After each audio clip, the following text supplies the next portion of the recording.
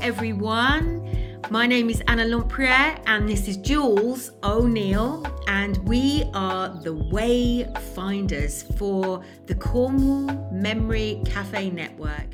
So today we have a very special guest. Her name is Pauline Hardingers and she is part of the Liskeard Area Memory Cafe.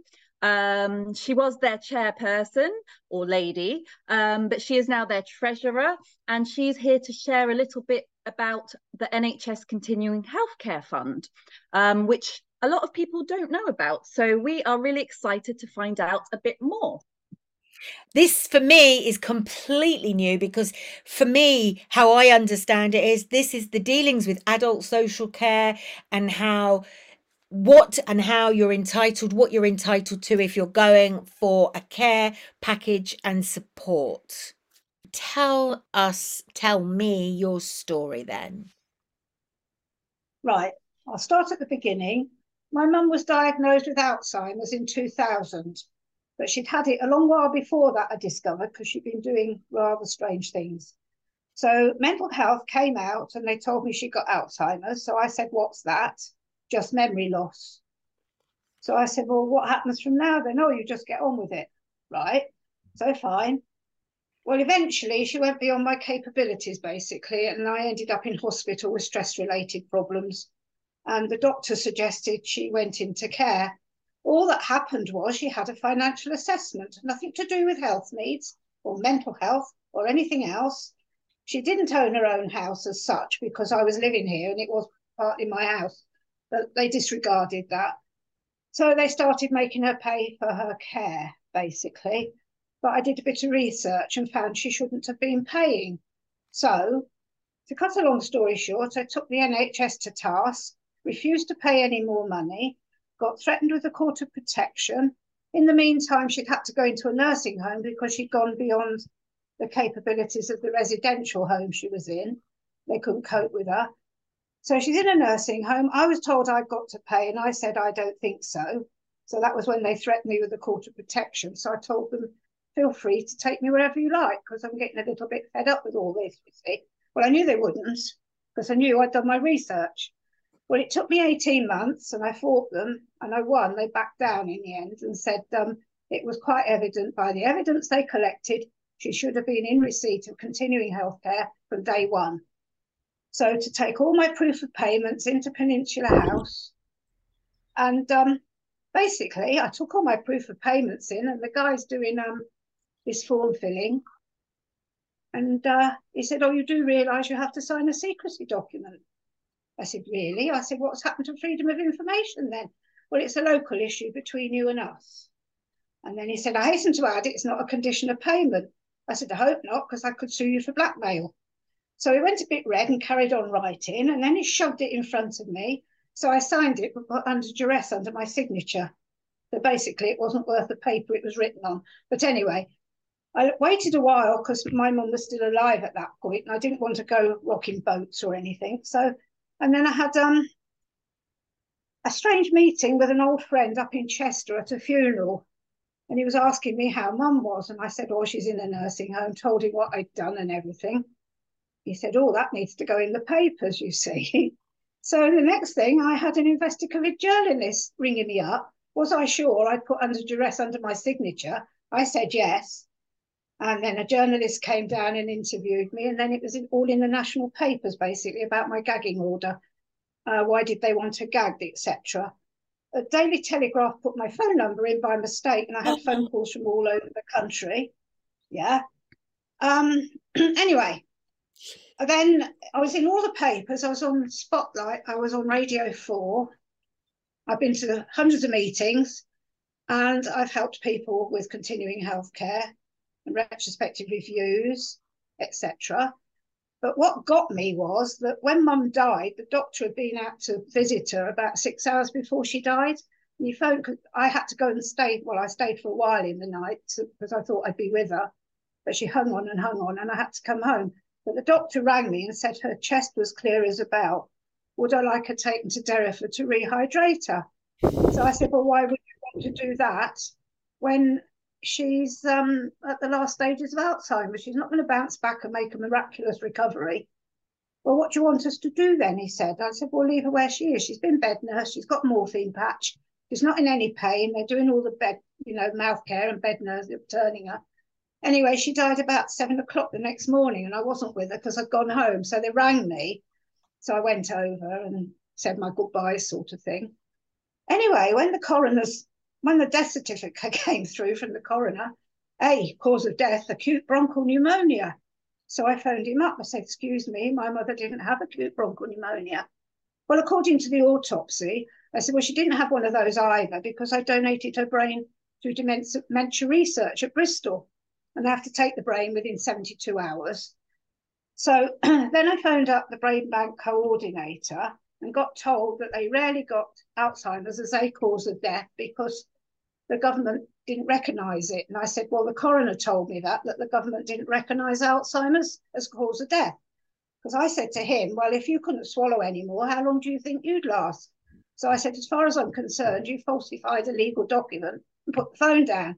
But the lady at the brain bank said the reason that it happened was because for every pound cancer research got, Alzheimer's was getting 8p, and by having to recognise it as a cause of death meant they had to invest more in research, basically. And that's what it all boiled down to. So I'm still annoyed about it, and I've been out there shouting. Wow. So that's the story in a nutshell. That's And I've got all the evidence here. I've got the death certificate. I've got the report from the brain bank in Bristol. I've got everything. And it just annoys me to think that it's corrupt from the government down, basically. And that's all I'm going to say about it. Yeah, I hear you. I think there was a lot going on during COVID as well, where people were being told that they This was in This was ages 2007. ago. Yeah, this is the thing. Yeah. This was a This long was in time 2000. ago. She died in Yeah. 2009, but this was in 2007 that I went to the papers and then got told all this at the very end. So look, we could focus on how corrupt the government is and that sort of thing. But if we're wanting your interview to be, you know, you've obviously been through a hell of a lot and you've got this lived experience of this whole scenario. We're wondering if you could talk to us, for people listening, about people's rights when it comes to adult social care. So you're sort of saying that you knew, they came to you initially and only did Financial assessment. a Yeah. financial Just a assessment. financial And that's still happening now. I've had other that carers is still tell me happening that. today. Yeah. Yeah, I've I've sat in on assessments of like people having, an assessment for continuing healthcare. And first I went in to a friend of mine. I said, don't tell them my name because they all know who I am. Just say a friend's coming in for a bit of moral support. So I sat there very quietly. Jules, shut up. I sat there very quietly. Never said a word. The first question the OT asked was, do you own your own home? Well, they're not allowed to do that. And plus the fact, one of their horrible habits in a nursing home, because the only time you can get funded nursing care is in a nursing home. Well, by the time somebody's accessed a nursing home, it's because they need 24/7 nursing care, not funded nursing care. It should be continuing healthcare. And I found that what they do is they tried it on with me, but it didn't work because I knew quite a lot by then. 6 weeks after Mum had been in the nursing home, they trotted along. Oh, she's well settled. She's predictably unpredictable. And they dropped down one of her scores because they were assessing a met need as no need. They're not allowed to do that either. So, can you explain a met need, what that means? Because you explained it really well to me in the car because I wasn't quite sure what you meant by that.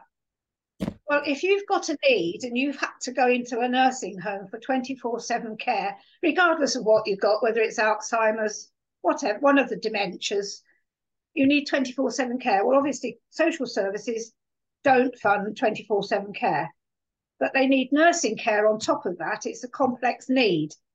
And when I was on the Trust Carers Committee, the CEO, I asked him what complex meant in conjunction with dementia.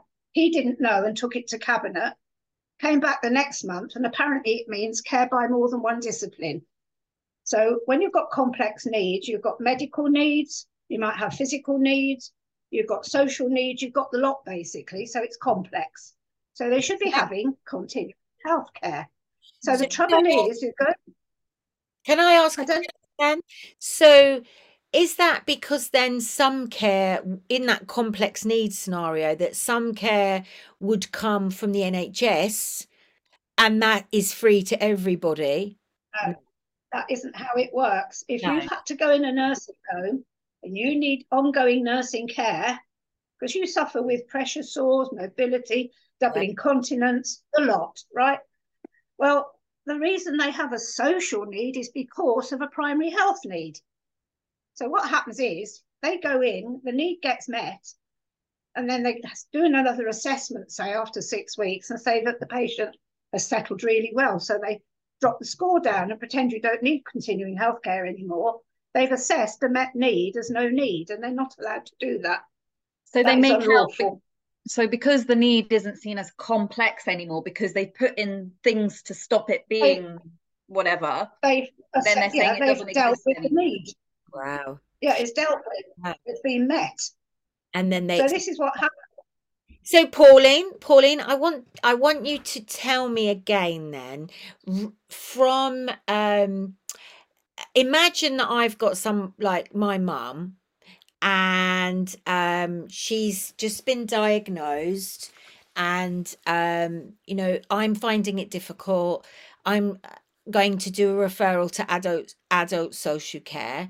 Can you tell me what the correct procedure, I can't speak properly, what the correct procedure should be, as if you're talking to a lay person, which you are really pretty much.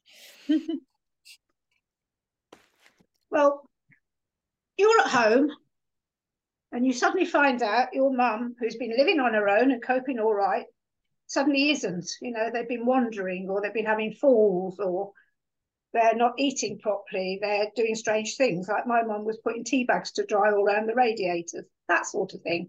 You know, well, eventually, from a safeguarding point of view, you contact adult social care and they will do an assessment. Well, in the early days with Alzheimer's in particular, or even vascular dementia, sorry, my phone's pinging. What they do, they they assess you because you're needing social care at that point. It's not nursing care, it's not nursing needs, you just need support. So that is social needs. But when it gets to a point with Alzheimer's, because it's an organic progressive disease of the brain and it's terminal, as is most dementias, they're terminal, eventually it'll get to a point where it's gone beyond the legal remit of social services. So then, now it's the integrated care system, they should have an assessment for nursing needs, ongoing nursing needs. So, you know, that's when continuing healthcare should step in, but it doesn't. You know, they still class it as a social need. My mum was put in an EMI residential home, but even they couldn't cope with her because she'd gone beyond that care. She needed proper 24/7 registered nursing care. Okay, But that's when go back though to the scenario and the adult social care. Let's say I've waited, I've put my referral in, and finally they get in contact. What is the correct thing that they should do on that first contact? They've had the notes of, oh, this is an elderly lady, she's living on her own, she's starting to do strange things, she needs some care support. What is the first thing they should be doing before anything else? What are the correct steps? well, the correct steps would be to assess that person. And if she hasn't got anybody there caring for her, under a safeguarding point of view, she may need a care package put in place. When it starts off, they can give you 4 visits a day, but they don't cover overnight. So once that person starts being a danger to themselves at night time, like my mum, she did all very weird things, but once it becomes the state where you've got to have somebody there all the time, that's when they should have an assessment for a continuing healthcare package. Because if that person is at home and you want them to remain at home and you've got power of attorney, etc., once you get that continuing healthcare funding in it, it'll enable you to buy in more care and keep that person at home, which is what happened to my neighbour because I told her. Oh, So, so they were successful. wow. So going back then, so if they come to me and my mum and they say, do you own your own home? What should That's not they be? allowed. They should. So let's say that they don't do that, and It's they. just the needs. So they It's just shouldn't the be needs. asking you what's your financial No, situation no. until they've done the actual needs part of the They assessment. need the assessment. That has to be done first. If you read the Care Act between sections 19 and 23, it quite clearly states it's health before finance. But not many people adhere to that, and that is legislation. See, guidelines can be manipulated, but legislation has to be adhered to. And if you read the Care Act, it definitely states health before finance. And So then, those health needs.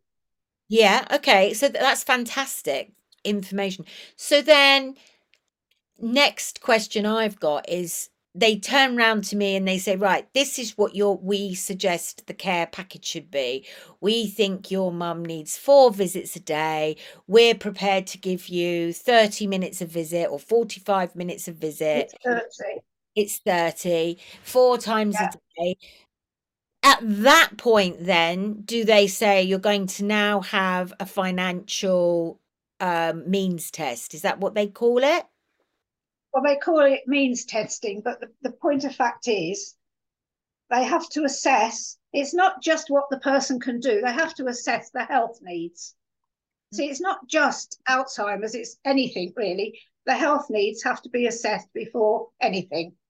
So if that person comes, the finances shouldn't enter into it then, because if that person's doubly incontinent, for example, they're probably going to need more than 4 visits a day. You can't leave somebody in wet pads all night, you know, and that's when, as I say, it should be like an MDT, you know, a multidisciplinary team.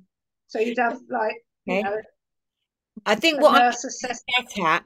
I think what I'm trying to get at is once they've made the decision, yes, this person needs a care package and they've decided on what that care package is, then they do a financial test. Yeah. If it's just social needs, they can, as I say. Okay.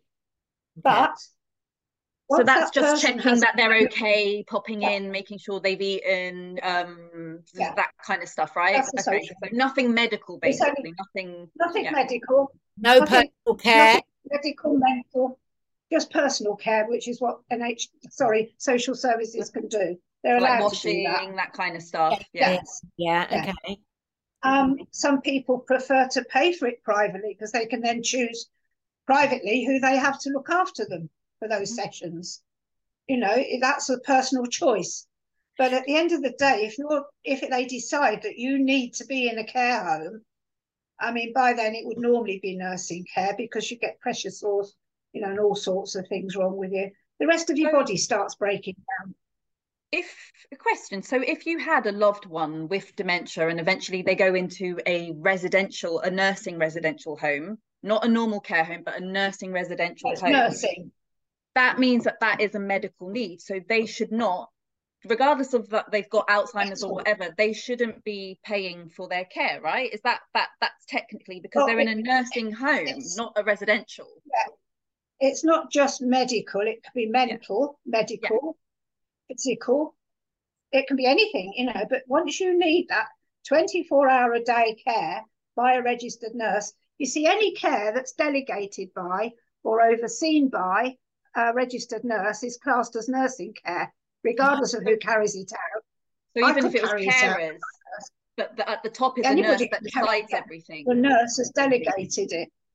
I mean, they have to do all sorts of things during the day, you know, they have to check their fluid intake and output. I mean, it's all quite complicated, you know, but this is where the NHS decide they'll just give you funded nursing care, which goes straight to the nursing home and not necessarily reducing your bill.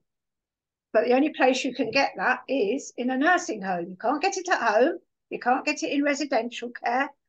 You can only get it in a nursing home. So that's very crafty. So sometimes they'll fund nursing care outside of the nursing home. No. No. Okay. Not allowed to.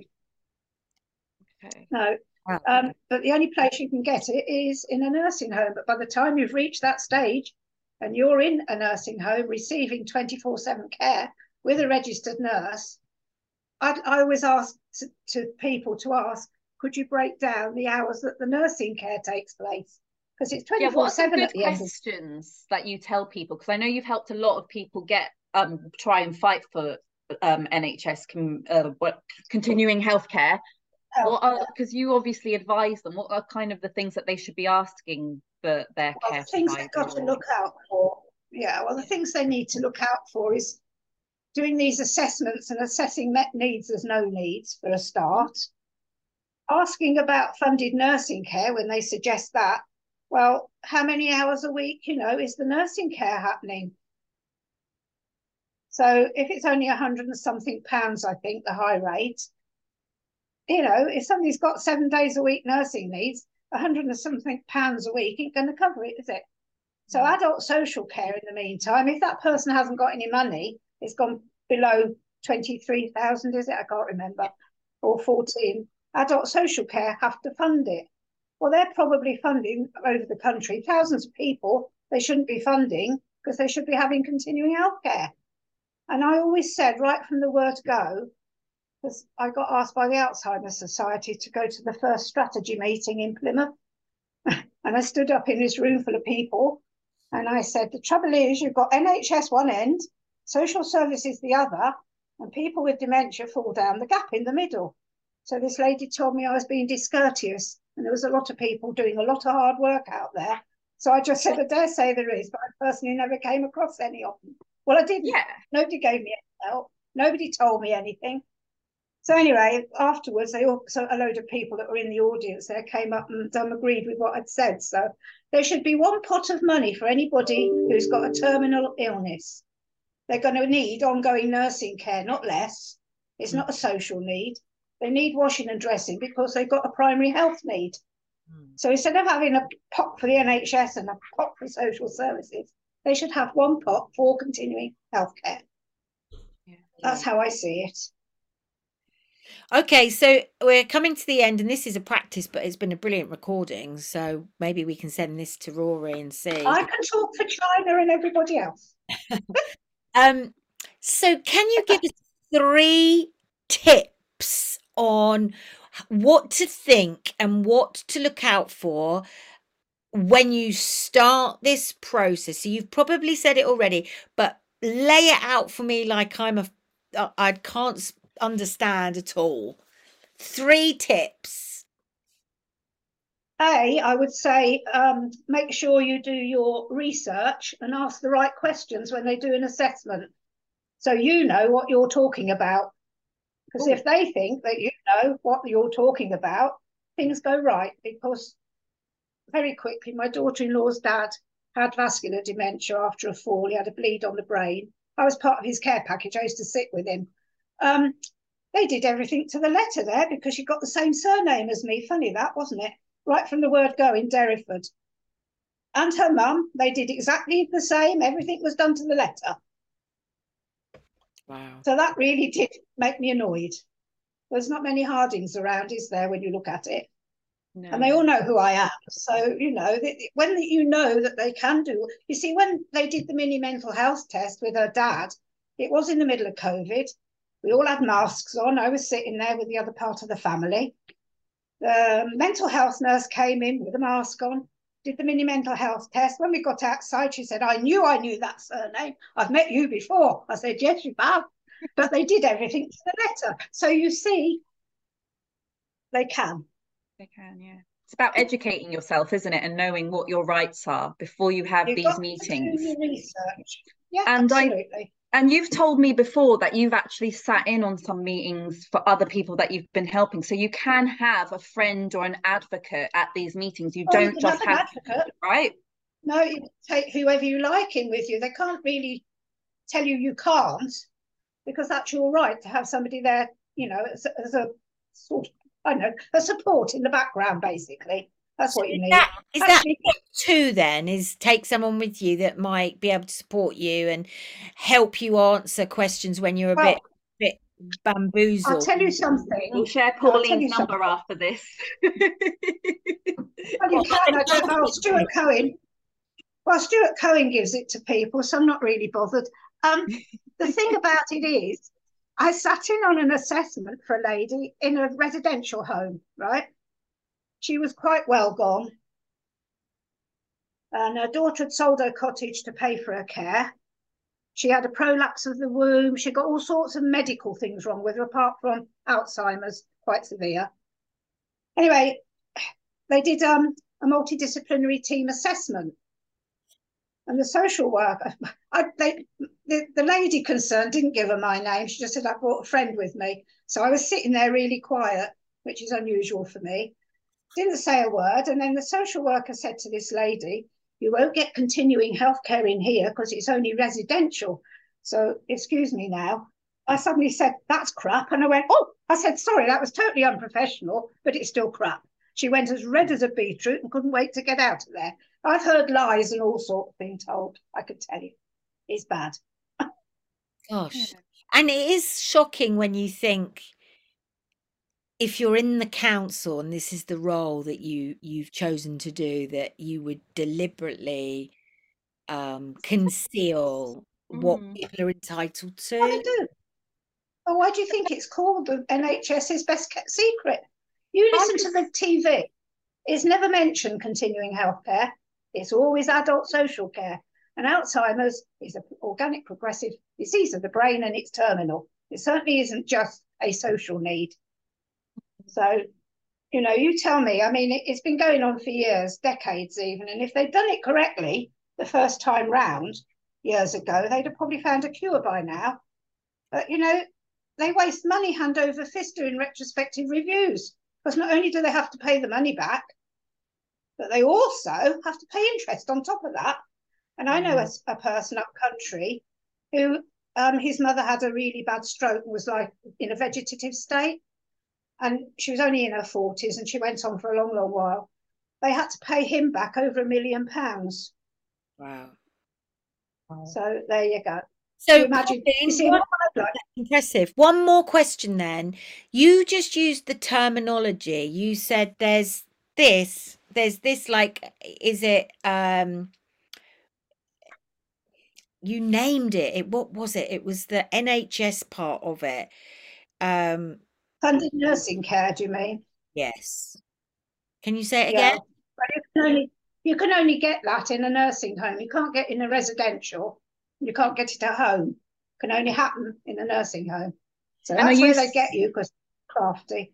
Are they charging? So you're saying that for some people with dementia who are getting funded nursing care in a nursing home, they are charging them to get that care, even though they're only getting nursing care because they have a health need rather than a social care need, right? Okay. Mm-hmm. But you see, that's the only place you can get funded nursing care. So they'll put you in a nursing home. And if you've got more than £24,000 savings, adult social care trot along, tell you you've got to pay the rest of it. I've got somebody at the moment I'm helping who's paying £1,800 a week. She shouldn't be paying anything. This person's got motor neurone disease and is really poorly. So at the end of the day, I'm getting a little bit pickled off. Kelvin Yates from Age UK, he told me a quarter of what's happened all over the country is down to me. So I said, oh, okay, that's fine. You're a hero or a heroine. She's a social disruptor is my favourite term for Pauline. No, Stuart Cohen gave me a new title. I used to be called a troublemaker, but I'm now a social disruptor. I said, don't mind that. It sounds posh. It sounds good. Yes. So what do you think then? Are you open to people perhaps emailing you to ask you? Could we put your email address or something in the newsletter so that, if someone did have you can do all of that. I've helped so many people you would not believe. Wow. I really have. That's why the NHS don't like me much. Well, no, the thing was, I was at a meeting for about 4 or 5 years ago now to do with the Trust Carers Committee at Bodmin Hospital, because I was on their committee for complex care and dementia. Well, I went to this meeting, and as was then, the clinical commissioning group from Praise and Beeble were doing a presentation. And they're all up there in the corner, you see, with a microphone. And I was sitting there minding my own business, like you do. Suddenly recognised one of them. I thought, oh God, so I was hiding behind somebody, but she saw me. So in the break, she called me over, introduced me to the team. And she said, we had dealings, didn't we, Pauline? I said, yes, we did, didn't we? Over my mum, this was. Anyway, I've been chatting to the team. When they were going, this lady said, your problem is you know too much. I said, actually, it's not my problem, but it might be yours. Ew. We got to educate. That's the thing. I think that's the most important message of this podcast, is that everyone who has someone in their lives with dementia needs to educate themselves about what their rights are. Any terminal illness. Yeah. Any terminal illness. Doesn't matter whether it's a dementia. Any terminal illness. So you gave us 2 tips. I'm just doing this to not the third one. You gave us 2 tips. The first one then was make sure you're informed and do your research. The second tip was take someone with you that can sort of support you if you get a bit bamboozled or you get emotional, that they can back you up or ask more questions that you might miss, or that knows their stuff as well. Like take Pauline with you, basically. You're going to be a big woman, Pauline. Read the Care Act. Read the Care Act between sections 19 and 23, because it clearly states it's health before finance. Brilliant. And that's the third. Is that your third tip then? Well, yeah, I could probably give them loads more, but I mean, it's getting that information right. You see, when you first you think there's something wrong with your loved one, you go to your GP. The GPs don't tell you anything. All this information should be readily available from the word go, and it gives that carer the chance to make an informed decision on the way forward. But the problem is with Alzheimer's, or any dementia really, we're all individuals and it affects each individual person differently. I mean, my mother went beyond my capabilities because she was challenging, to say the least. So, not everybody's like that, but she was. And I think, at the beginning, the GP should have a booklet or something telling you all about, your way forward should you need it, and not keeping it all a secret. I totally agree. I say to people all the time, I don't understand why from that diagnosis that there's a cascade that needs to happen, that diagnosis, GP's informed, primary care dementia practitioner connects immediately that week that you receive your diagnosis and the GP's communicate. Yeah. Then all it should be a part. Sorry, I was just saying, and then all the information that anyone would need, like the care packages from adult social care, like the sort of support that's out there, the charities that are out there, all the different things that it's almost like they're given a pack. I know when I was pregnant years ago now, 20 odd years ago, you go to your doctor, the doctor says, yes, it's true, you're pregnant. You get put with a, what are they called? Like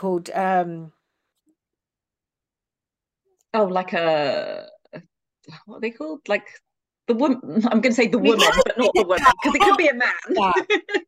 You get put with your health visitor, and they'll weigh you, they do all of that, but they also tell you all about what it is, all the different things that it is to have a baby, so you feel like you are you're informed. Yes. And that, I hope Cornwall is working towards that. It feels like it is, Pauline.